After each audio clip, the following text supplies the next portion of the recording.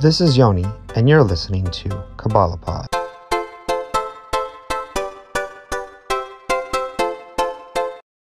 As we're coming up to finishing our count of the Omer, we're approaching the holiday of Shavuot, Shavuos, however you want to call it, back when the Jewish people came to Mount Sinai and received the Torah.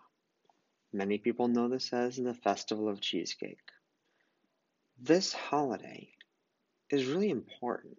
It's not a major holiday, it's not the high holy days, but it's still critical in our Yiddishkeit. It is the personal connection with God. If we view a Torah not necessarily as a rule book, but as a guide to relationship, Rabbi Eli Deutsch in Jerusalem puts it that every relationship has a Torah, every marriage has a Torah. The Torah tells you who your spouse is, what they like and don't like, how to be in love with them and show them love, or be the opposite. And if we take the Torah as that approach instead, this is celebrating the day when God gave us the manual on how to love God. That's a big deal.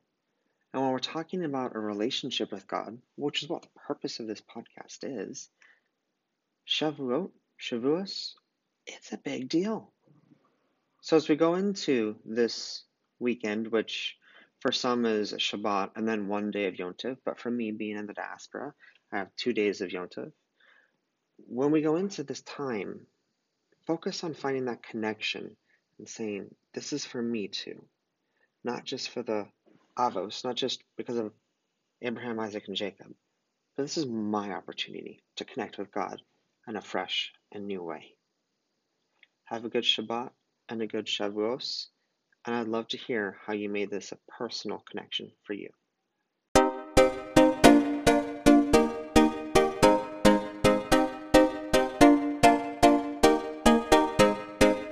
Have a question or topic idea? Send us your ideas at yedbrick.com/Kabbalah.